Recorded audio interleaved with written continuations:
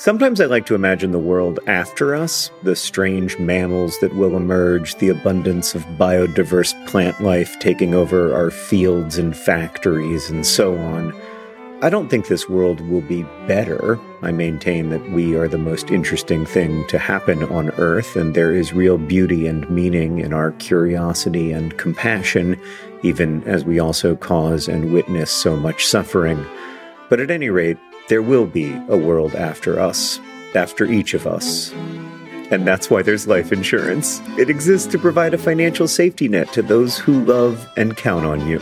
Policy Genius's technology makes it easy to compare life insurance quotes from America's top insurers in just a few clicks to find your lowest price. With Policy Genius, you can find life insurance policies that start at just $292 per year for $1 million of coverage. Some options offer same-day approval and avoid unnecessary medical exams. So save time and money and provide your family with a financial safety net using Policy Genius. Head to PolicyGenius.com or click the link in the description to get your free life insurance quotes and see how much you could save. That's PolicyGenius.com. Policy Genius, because there will be a world without us. Hello and welcome to Dear Hank and John. Or as I prefer to think of it, Dear John and Hank. The podcast where we answer your questions, provide dubious advice, and give you all the week's news from Mars and AFC Wimbledon. But first, John, give us a short poem, because that's what you like to do. That's why we like to start the podcast. Today's poem comes from Ogden Nash. It's called Everybody Tells Me Everything. I find it very difficult to enthuse over the current news. Just when you think that at least the outlook is so black that it can grow no blacker, it worsens. And this is why I do not like the news, because there has never been an era when so many things were going so right for so many of the wrong persons. A poem, Hank, that reminds us that the news exhausted and outraged us even before the men and women of cable began yelling at us and at each other. And which also brings us to our first question of the day from Diana. Where should I get my news? Isn't everyone biased? So, Dear John and Hank, does objectivity exist, basically? I like how we get to the root of the big questions that are basically ongoing philosophical questions that no one has been able to answer for the last 2,000 years. Yeah, Hank, that actually reminds me that we got to the heart of the podcast so quickly, I forgot to mention our sponsor. We're going to have sponsors moving on. Hank, are you aware of that? No, this is actually taking me completely by surprise. Okay, yeah, no, we are going to have a sponsor. Our sponsor for this podcast and every podcast is us. Today's podcast is brought to you by John and Hank Green, co-owners of DFTBA Records. DFTBA.com, your friendly neighborhood e-tailer. Check it out. Dear Hank and John is also brought to you by the Orlando Solar Bears, a defunct International Hockey League team from the 1990s. Dear Hank and John, which wouldn't be possible without the delicious, crisp, and clear taste of Crystal Pepsi. Dear Hank and John, brought to you by Rock'em Sock'em Robots. Who's gonna win, the blue robot or the red robot? You won't know till you buy Rock'em Sock'em Robots. Available now at rock'emsock'emrobots.com/Hank and John. Use the offer code Hank and John to get 15% off and ensure that we make $6 every time you buy Rock'em Sock'em Robots. I want to see if Rock'em Sock'em Robots actually still exist right now. They do. I feel like that okay. We shouldn't use that because like they're a real thing and we just advertised for an actual product. Right. But so don't DFTBA this. So Dear Hank and John is not brought to you by Rock'em Sock'em Robots. It's brought to you by the game Crossfire. You'll get caught up in the crossfire if you play Crossfire from Mattel. Dear John and Hank, brought to you by Chuck E. Cheese. Chuck E. Cheese, the #1 place to go when your child is 5 and does not yet have an enterovirus. I'm just kidding. I actually love Chuck E. Cheese. It's true that I get... Chuck E. Cheese still exists? Does Chuck E. Cheese still exist? Hank, Chuck E. Cheese is... Not only does Chuck E. Cheese still exist, I spend almost every Saturday there. Oh, wow. I love Chuck E. Cheese. I might like Chuck E. Cheese more than Henry does. Can we get to the question asking and answering part of the podcast? Yeah, maybe we should do that. There was a question. Objectivity. Does it exist? Where do you get your news? Because there is no such thing as a non-biased source of anything that is human. I mean, here's my answer to the question. I try to get my news from multiple different sources. So I read The Economist. I read The New York Times. I read the Wall Street Journal. I also read the Indianapolis Star, my local paper. And I read my Tumblr and Twitter and Facebook feeds, which I try very hard to curate intelligently so that I'm hearing from Human Rights Watch, and I'm hearing from the Gates Foundation, and I'm hearing from organizations that are focused on what's called like effective altruism, like trying to maximize the effectiveness of your charity dollar. So I want to hear from lots of different organizations, and both news organizations and other kinds of organizations that are doing work around the world to find out what's going on. I also get a lot of information from Wikipedia, which I feel like is a pretty good collection of human knowledge. Not the best, but good. It's pretty amazing that Wikipedia has managed to not be biased. Like it has managed to be fairly unbiased, and that I really don't understand how that happened and how it's possible, but it does seem that way. It depends on the article. Yeah. Some of the articles are not great, but yeah, no, somehow or another, Wikipedia has become an astonishingly good encyclopedia. There's no such thing as a perfect encyclopedia. Even expert curated ones are not perfect, but it's a very, very good one. I think that if you're looking at things that seem like unbiased news, that you're getting a pretty good sort of cross-section of unbiased news. The trick is to not go to any one source, and the other trick is to read the news rather than just read whatever comes across your Facebook page, because that's where the most bias happens, when you're only sort of being exposed to the news that your friends want to share, or that people in your in your world are sharing. If you're only seeing and having conversations inside of a bubble that is created by your internet preferences, then the internet is creating a world for you that does not reflect the actual world. Right. You end up in an echo chamber surrounded only by voices that you already agree with, instead of being exposed to stories that you might otherwise not. I mean, that's very difficult to do. That's one of the things I like about The Economist, is they report news from all over the world. Now, obviously, they still have a American and European bias, but there's quite a lot of reporting from around the world. Hank, I have another question for you. It's from Sylvia. Dear John and Hank, what's the most unusual place you have ever peed? I feel like that question is kind of because you pee everywhere you go. Right. It's kind of, the question is kind of, what's the most unusual place you've ever been? So for me, the answer to that question is the White House, where I also pooped. Oh, that's wonderful, Hank. Congratulations. The most unusual place I've ever peed is Mike DiTullio's bed. Poor Mike DiTullio. You just going to let that hang there? You're not going to explain that at all? I don't know how to explain it. I made a poor decision. And Mike DiTullio's life was negatively impacted as a result. I woke up in the middle of the night one time and puked in the sink of my bathroom, and this was like our childhood home. Yep. And then I peed in the tub. Yep. And I mean, you pee in the tub plenty as a person, like sure. That's sort of a thing that people do. But I just stood outside the tub and peed into the tub. Yeah.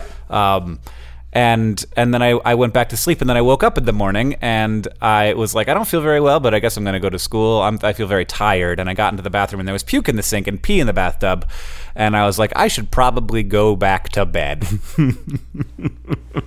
So there you go. Hank has peed into a bathtub. I've peed into the bed of a relative stranger when I was an intoxicated college student. I do wish to clarify, though, that just for the record, the young man in question was not in the bed when I peed on the bed.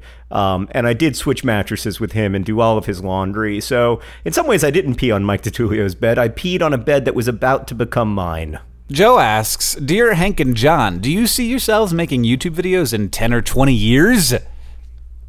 Yes. Yeah, kinda. I mean, like, I don't know if it will be YouTube videos. It will be web format video, which is the phrase that I had used to me in a conference call last night. Oh, God, that makes me sick to my stomach. I'm so glad I don't have to get on conference calls like that. Yeah, it will be video. I still think that we will make video, and I still think that it will be transmitted via the little tubes that make up the internet.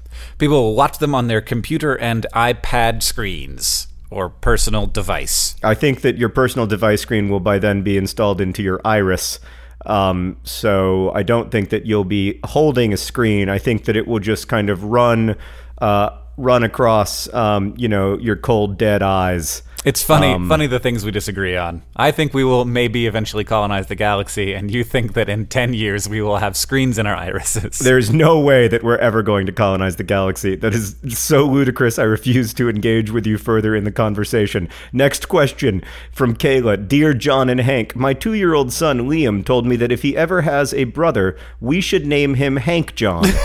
Do you approve of this name? And if not, what would you suggest?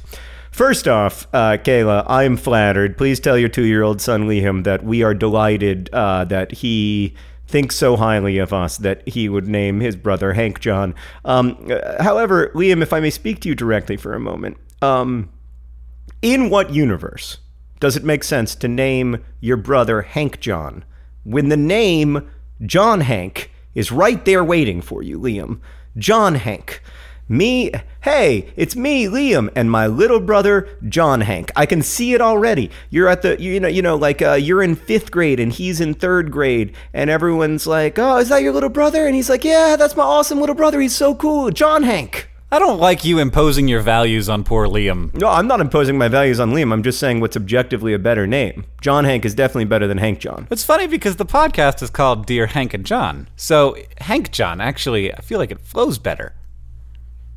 Well, you named the podcast, clearly. No, the podcast just, it was, it named itself, It's just what,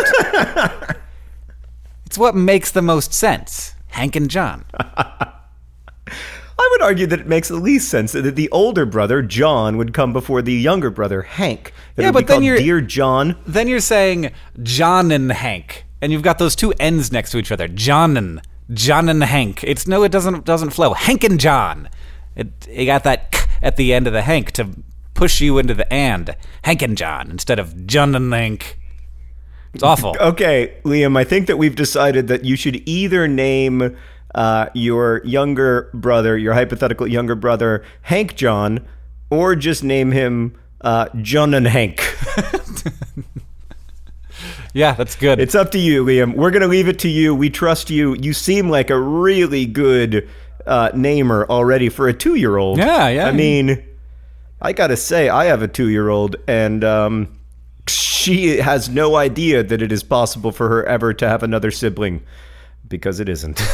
An Icelandic nerdfighter named Kolka asks, Dear Hank and John, have you ever considered visiting Iceland? Best regards. Considered visiting Iceland. Hank, can I tell my visiting Iceland story? You've been to Iceland? Have I been to Iceland? Of course I've been to everywhere. Iceland. I was in Iceland in the summer of 2008. So here's my Iceland story. Iceland is a beautiful, fascinating nation of 300,000 people. It's about the size of Columbus, Ohio, but it's an independent country, okay? Okay. So I land in Reykjavik, Iceland, with 3 of my friends. One spouse and 2 friends. But my spouse is also my friend. So 3 friends. And we go to the hot baths immediately. And the hot baths are almost empty, but very nice, very pleasant hot bath out in public. And this part of Iceland itself looks a little bit like the surface of Mars, which is to say that it's like boring and uninhabited, but there was still something lovely about it. And then we take the bus into Reykjavik proper, and it's a large city with no people in it, right? Like everything, it is completely abandoned. It looks like a ghost town, like if everyone left Columbus, Ohio all at once. And I'm totally freaked out, like walking down the road with my baggage behind me, complete silence. It was the most odd and dislocated I can ever remember feeling. And then suddenly there is this eruption of sound. Hundreds of thousands of people making noise all at once, and they emerge from whatever hiding place they've been hiding from onto the streets, screaming, cheering, throwing beer at each other, their faces covered in the Icelandic flag, many of them weeping. And it turns out that when we landed in Iceland was the very moment that Iceland's Olympic men's handball team was securing Iceland's first Olympic medal in like 60 years. And so I found myself in the midst of the most wonderful party, and people would grab me or grab Sarah, and they would grab us and look at us and scream joyfully in Icelandic. And we would be like, that's wonderful. And they would be like, oh, you're American. You've won so many medals. You must always feel this way. So I love Iceland. It's the favorite place I've ever been, Kolka. I like how there was just not a single person in the entire country who was not at that moment watching that handball match. Because again, it's a nation of 300,000 people. It's like if Columbus won an Olympic medal. It was, what a time to be alive. And then when we, during our trip in Iceland, which lasted 2 days, at no point did anyone discuss anything other than the men's Olympic handball victory? Apparently you want to go back to Iceland. Did you know, John, that according to a recent poll, the majority of Icelanders believe in elves? Elves like Santa's elves? I think more like Santa's elves than like Tolkien's elves. I think like kind of the way that we would believe in like ghosts, where they're like little people who like get up to mischief and live in the mountains. Well, you have to understand, having spent 2 days in Iceland, I'm a bit of an expert in the country, and you have to understand that it looks like a place where elves would live. So I think if I lived in Iceland all the time, I would also probably believe in elves. I kind of wish I believed in elves. Okay, another question, Hank. This one from Dylan. I would like to know if you two think punk is dead or not, and your reasons for feeling that way. As a person who literally fronts a punk band, I hope it is not dead. Yeah, Hank, you're pretty punk rock. Usually when people say things like punk is dead, or that anything is dead, it's because it's changed and looks different than it used to look, or acts different than it used to look. And that is true of punk. But old punk remains alive. Even if you don't like new punk, you could still listen to your Operation Ivy or 7 Seconds or whatever you think real punk is, and that's not old punk songs still sound just as good as but I think this might be where this person is coming from, more from that era. Yeah, that's the thing is, like in 1993 when I was a sophomore in high school, I thought that punk was dead because nobody was listening to the Dead Kennedys anymore. Right. So it's maybe it's that punk is different and in a way that makes older punks feel uncomfortable because All Time Low is too pop punk or whatever. But there is lots of interesting and amazing punk happening all over the world, and some of it is very underground and independent, which is what punk should be. So I think a lot of times there's really interesting punk happening. It's just that people aren't taking the time to find it. All right, Hank, quick question. And we're going to answer together on 3. What is a pop punk band or a punk band that most people aren't familiar with that we would heartily recommend? 1, 2, 3. The Mr. T Experience. Yeah. I knew it. Yeah. I knew it. We both love the Mr. T Experience. Another question. This one is from James. Dear John and Hank, I will soon be starting a job that will have me traveling a lot. Do you have any traveling tips? Do I? Oh, God. Don't get James. John started on traveling tips. Oh, God. Oh, it's almost all I have at this point is traveling tips. Here's my travel. I want to start with one. When the plane goes, that's normal. Yeah. Well, when it comes to worrying about whether what's happening on your plane is normal, you just look at the flight attendants. And what you'll discover is that pretty much everything that you're worried about is normal. And then on occasion, you're moments away from a fiery death.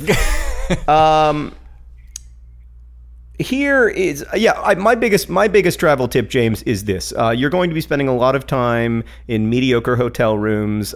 You will, as I have, memorize the layout of the Courtyard Marriott hotel room so that no matter what city you're in, you'll feel like you're in the exact same place because every Courtyard Marriott is laid out the same. You must leave that hotel room or you will if you are me anyway, descend into a deep spiral of darkness. So you must call an Uber or a taxi or something and go somewhere in the place that you're visiting that makes you feel like you're actually there instead of just like you're in another Courtyard Marriott. By the way, today's podcast brought to you by Courtyard by Marriott, fantastic hotel chain. Couldn't make the podcast without them. So appreciative of their financial support. I want to tell a story about a Courtyard Marriott. It's very short. I was staying in a Courtyard Marriott on our most recent tour with Hank Green and the Perfect Strangers, and it was a converted other hotel. Oh boy, a hotel that was much bigger rooms, but they had just put the Courtyard Marriott hotel furniture in that room. Oh, yeah. And so it was very strange to walk into the room and be like, well, it was like this weird uncanny valley where it was like, this is all the Courtyard Marriott furniture and the Courtyard Marriott art on the walls, but there's just a huge amount of empty space. It was very strange. Hank and I once spent 34 consecutive nights in different Courtyard Marriotts.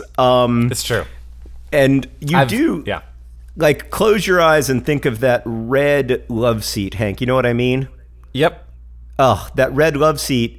It was my ground while we were traveling. You know, I'd spend all day in that minivan with you, and nothing against minivans or you, but I just kept thinking, man, I just need to get to that red love seat at the Courtyard Marriott in Duluth, Minnesota, or wherever we were that day. I don't know, like, how long are you going to go on with travel tips? Because you've done a lot of traveling. I do feel like Vlogbrothers has been a tremendous gift to my traveling because it forces me to leave the hotel and do something, or at least to think about something other than how much I hate spending time in hotels. And I know this will be very foreign to people who don't do a lot of business travel. Probably a lot of you are like, what's so wrong with having spending time in hotels and having people clean your towels for you and having access to room service and a minibar or whatever. And there are a lot of blessings to it, but at least for me, it is the place of darkness and horror. To be honest, it is. And so having to make a Vlogbrothers video is like, okay, well, you have to do something other than like stare at the television, which you can't find the energy to turn on, and contemplate the dead blank face that's looking back at you through that off screen. You have to make a Vlogbrothers video, and it kind of like gets me going. So I guess that would be my other travel tip. I don't want to make traveling for work seem that bad because lots of people enjoy it, but that would be my other big traveling tip. Make videos or do something, do some kind of creative projects with or for people you love, just to kind of like feel connected to your wider world, so you don't feel like you're just like disconnected in this travel space. And then lastly, definitely pick an airline and work hard to get medallion status. Not that it really means anything. It doesn't really improve your life in any way. But it's like winning a video game. It's like leveling up. So it allows me to feel like I'm accomplishing something by traveling because I'm getting closer to diamond status. Yeah, that's what they want. That is their goal. Well, it works. And when I get diamond status this year, Hank, and Delta Airlines is forced to, every time I enter the airport, shoot off champagne poppers and sing, we love you, John Green, we do. We love you, John Green, we do. Then I'm going to be so excited. I'm going to be so happy. That sounds very exciting for you. This episode of Dear Hank John is brought to you by Thrive Market. Thrive Market is there to help you maintain the kinds of habits that you want to have. For me, I need to have the right kind of food in the house or I will eat whatever. Oreo recently sent me some free fancy Oreos. They were weird. I ate all of them. I ate all of them in a week, and it was a problem. I can't do that. I need to have healthy, good stuff in the house, and Thrive Market can help you have healthy habits. It's a great go-to for all your grocery and household essentials, and the convenience of getting everything online and then just quickly shipped to the doorstep. It's a huge time saver. Thrive Market carries brands with great ingredients and sourcing methods. They got Amy's, Banza, Burt's Bees, Chobani, Honest Kids, Kind, Mike's Hot Honey, Oatly, Olipop, Poppy, Salt. I've never heard of salt, but it's got 2 A's in it, so it has to be good. And as a Thrive Market member, you can save money on every single grocery order. On average, you can save over 30% every time. And they also have a deals page that changes every day. When you join Thrive Market, you are also helping a family in need with their 1-for-1 membership matching program. You join, they give. Join in on the savings with Thrive Market today and get 30% off your first order, plus a $60 free gift. I enjoyed my $60 free gift. I was surprised by it, and it was the kind of thing I wouldn't have bought. And then now I'm like on the ghee train. They gave me free ghee. And I was like, I don't know what ghee is, but then I was like, oh, this is great. It's like butter, but it's different and more spreadable. Go to thrivemarket.com/DearHank for 30% off your first order, plus that free $60 gift. That's Thrive, THRIVE market.com/DearHank, thrivemarket.com/DearHank. We have another question. It's from Emily. Dear Hank and John, I'm hoping you can help me solve a mystery.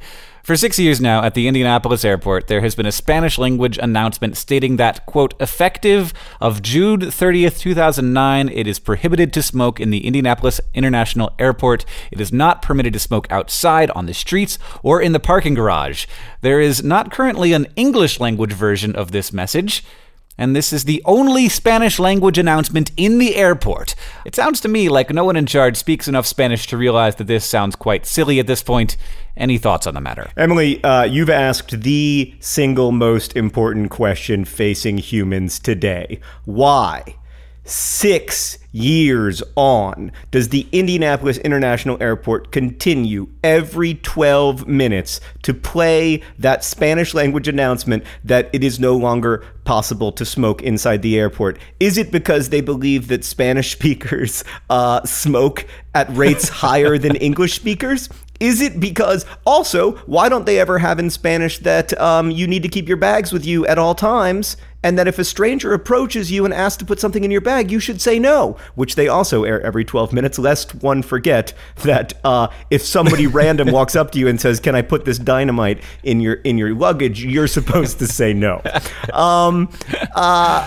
Emily, it's a great question. It's a question, actually, that I have asked the Indianapolis International Airport over Twitter. They did not respond. I feel that it's time to retire the announcement. You can't smoke in any public place anymore, including, but not limited to, the Indianapolis Airport. And yes, I am equally frustrated by this. And when I'm filming a vlog, I cannot tell you how often, in the middle of a really great take, they will come on the air and remind me in Spanish that I cannot smoke. Your life is so hard, John Green. I know. Thanks for empathizing, buddy. This question, speaking of hard lives and personally specific question, comes from Kieran. Dear John and Hank, greetings. I'm a nerdfighter who was recently diagnosed with ulcerative colitis, and I'm heading off to college in August. I was wondering if Hank, given his own experience, had any advice about dealing with this disease while in school. Hank, you have ulcerative colitis. What do you think? It depends on your severity.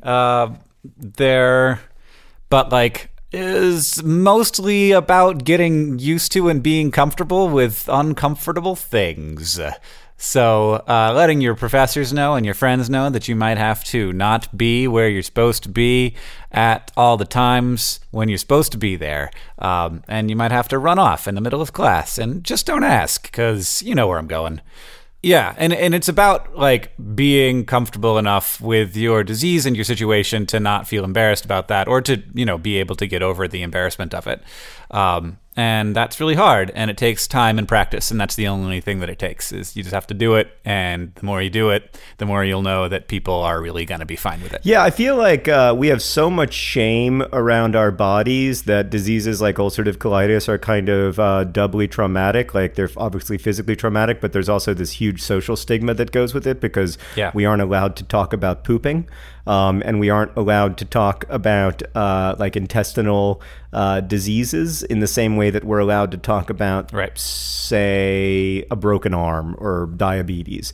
And I just want to encourage you to be as open as you can, and to understand that your body is not shameful, and that making this. It's unfortunate that you have a disease that's made worse by its social stigma, but the vast majority of people are compassionate and open and will not be judgmental and will not snicker at you and will understand that you are living with a chronic illness that is already difficult enough without having to be surrounded by people who would shame you for it. Yeah, and it's a thing that's going to, but it's not going to be embarrassing. It's going to be embarrassing for you, and it might also be embarrassing for them, but it's just, like, the only way that we could move past this is if we pretend like it isn't embarrassing, and then everybody will be like, I'm embarrassed, but should I be? And then they'll be like, no. And then it's okay. And hopefully, through a generation of that, we can have children who will not feel like they can't, have a disease that involves pooping and not experience constant shame. Yeah, I guess that's what I really want, because I do think that, like, once people are exposed to it, and if you can be honest about it, like, Hank, when you're honest and open about it, like, my own embarrassment, it's actually done wonders for my own embarrassment and shame around bodily functions, and I think that it's unfortunate that you get placed in a position where you sort of have to be a spokesman for it, but it does do a lot of good, and people's attitudes do change by exposure, and they become more comfortable, and they stop seeing it as through the embarrassing lens that they've always seen it through. But it does take time and work, and it's not fun. Dear Hank and John, I recently finished my first year of university, and right after that I went on a service trip to Nicaragua. I have been thinking a lot this past year about ways in which we can help those less fortunate than ourselves, especially when it involves other nations than our own. Is it right to interfere in the lives of others and come to help them as if we know best?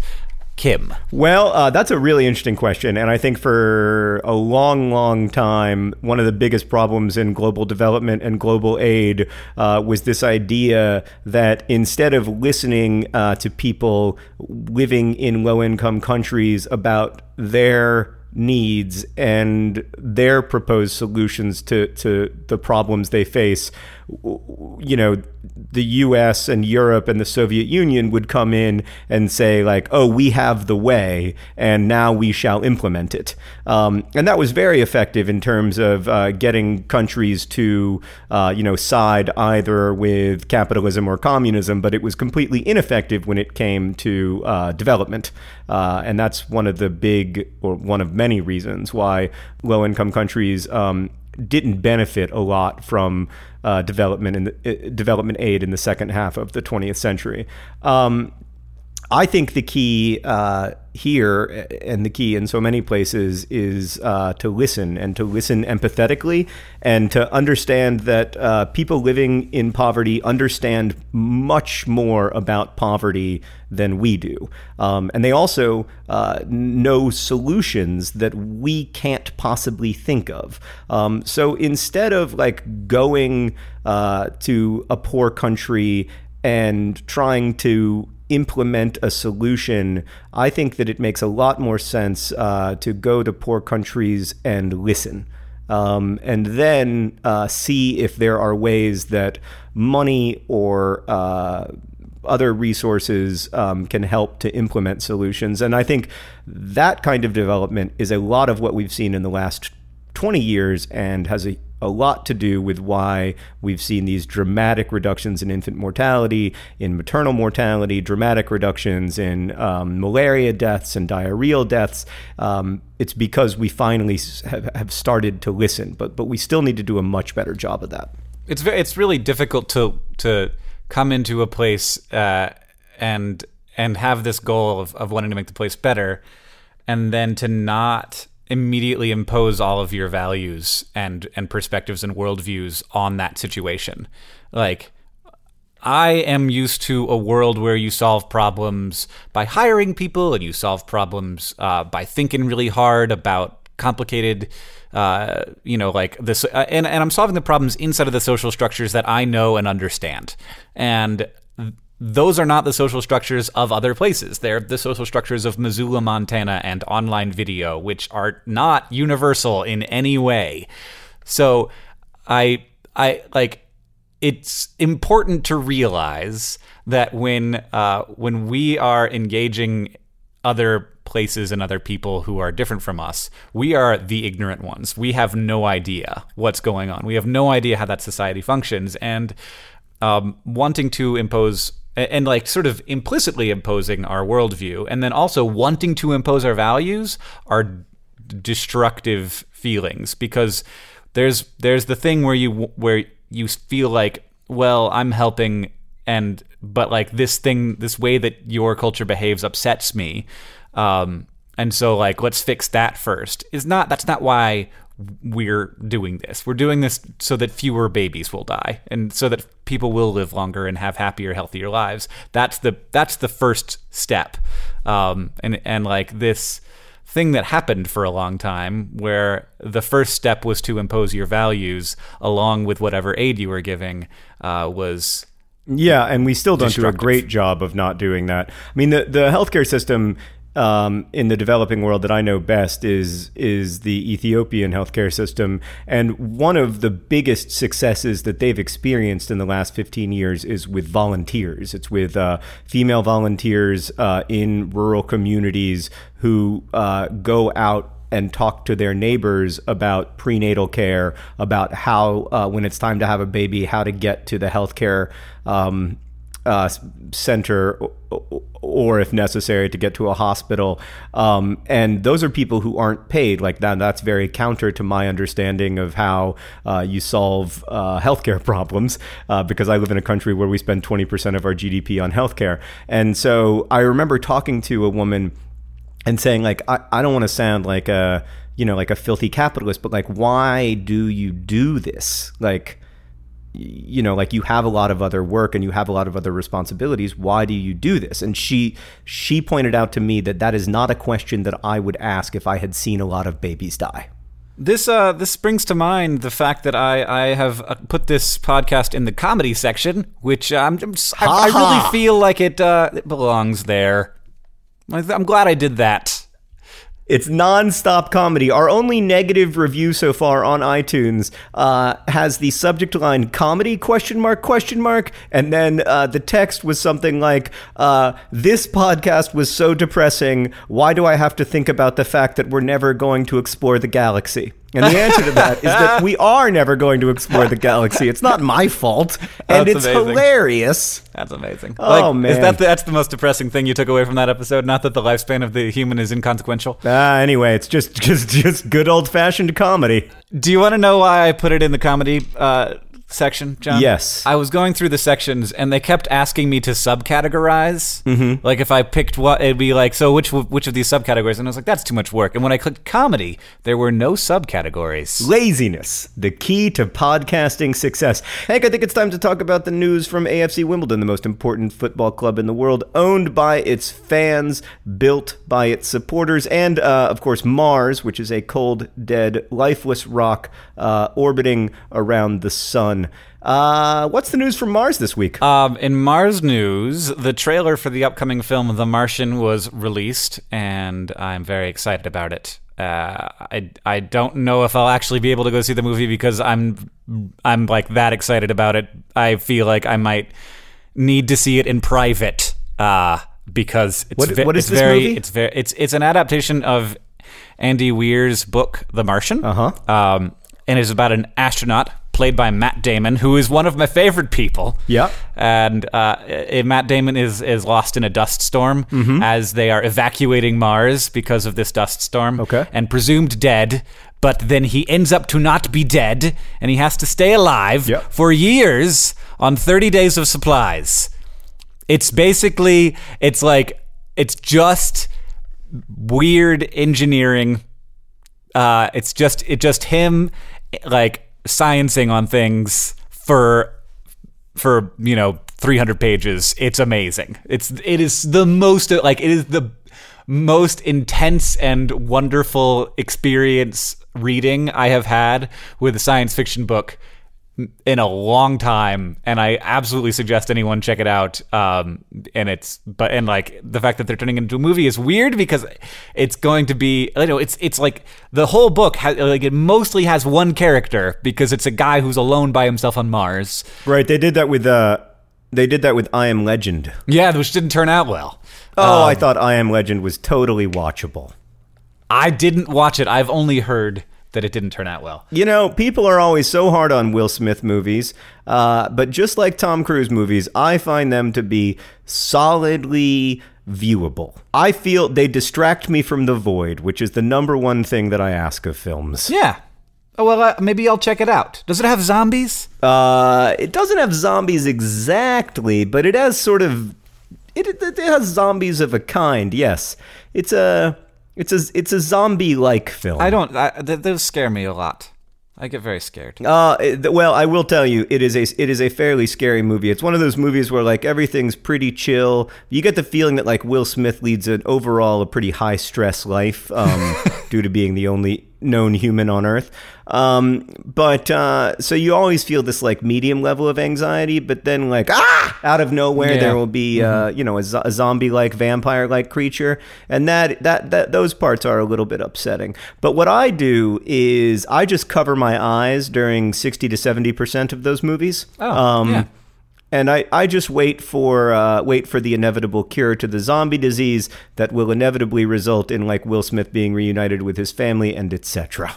Hank, that, by the way, is again not news from Mars. It's news. Let me ask you a question, John. If they were making a movie out of the AFC Wimbledon story, would that not be your AFC Wimbledon news this week? Actually, it would not, just because the actual news from AFC Wimbledon is so great.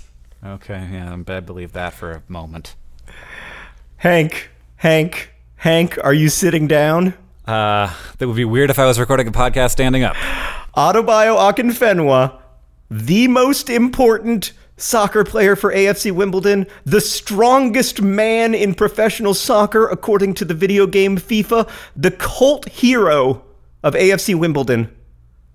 He's big, he's tough, and he's just signed a 2-year contract. He's staying at the club despite offers from several American clubs in Major League Soccer. Adebayo Akinfenwa, also known as the Beast, is staying with AFC Wimbledon. It's huge news. He loves the club. He loves that it's owned by its fans, and he turned down offers to come to America for it. He's had a fascinating career, Akinfenwa. He started out in his professional career in Lithuania. He's always been told that he was too big to be a professional football player. Hank, I don't know if you're Googling an image of him right now, but you should.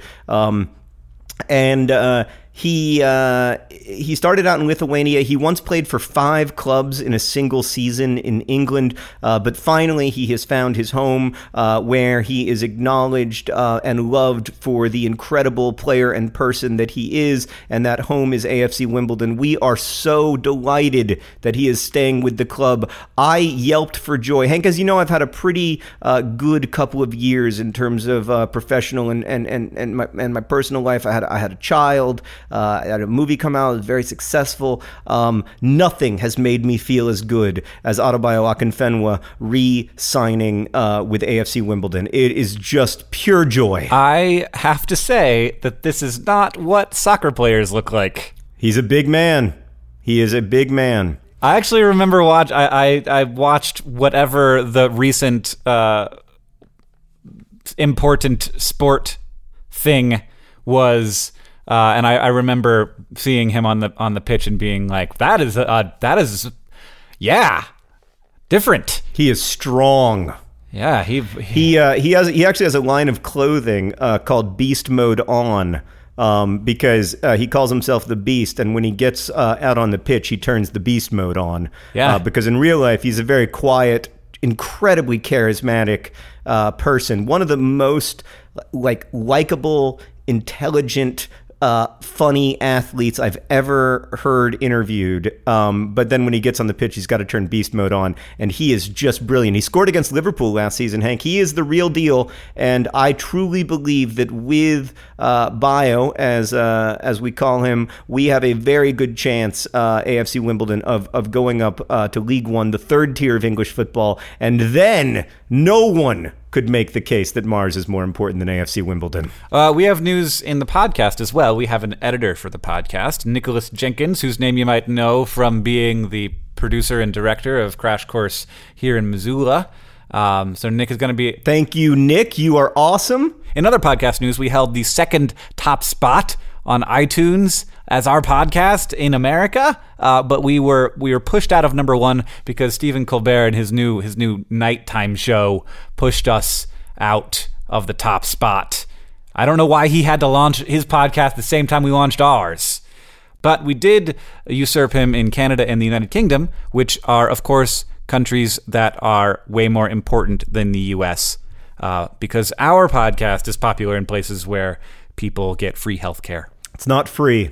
They have to pay taxes for it. It just seems free because we pay more taxes for healthcare and don't get universal healthcare. So that's why you were confused. Yes. Also, I tweeted to let people know that Stephen was keeping us out of the top spot and they should go subscribe if they want us to make it there, which we of course did not. But Stephen tweeted back at me and he said, @HankGreen, sorry, my anglerfish-based music is just better than yours. Hashtag yours is good though. Hashtag can't hate the night. Hashtag Song Wednesday. Hashtag I run this pod town. Hashtag Song Wednesday implies that Stephen Colbert watched Vlogbrothers in 2007, which I think is very unlikely because I feel like I was almost personally acquainted with everyone who watched Vlogbrothers in 2007, and I don't recall any of them having a cable show. Right, no. Yeah, I feel like we would have recognized that screen name. Yeah, but... I don't know. I bet he has some minions who tweet for him, too. Who knows if it was the actual Stephen Colbert, but regardless, thank you, Stephen. Don't ruin my dreams. It was the actual Stephen Colbert. Just because you've been on the Stephen Colbert show and you've, touched him doesn't mean that, I don't need validation, John. Yes, Hank, you are suffering so mightily from a lack of outside validation. I don't know how you get through the days. So thanks to Stephen Colbert for ruining our dreams of having a number one podcast. Thanks to all of you for listening. Please send us your questions at hankandjohn@gmail.com. And as we say in my hometown, don't forget to be awesome.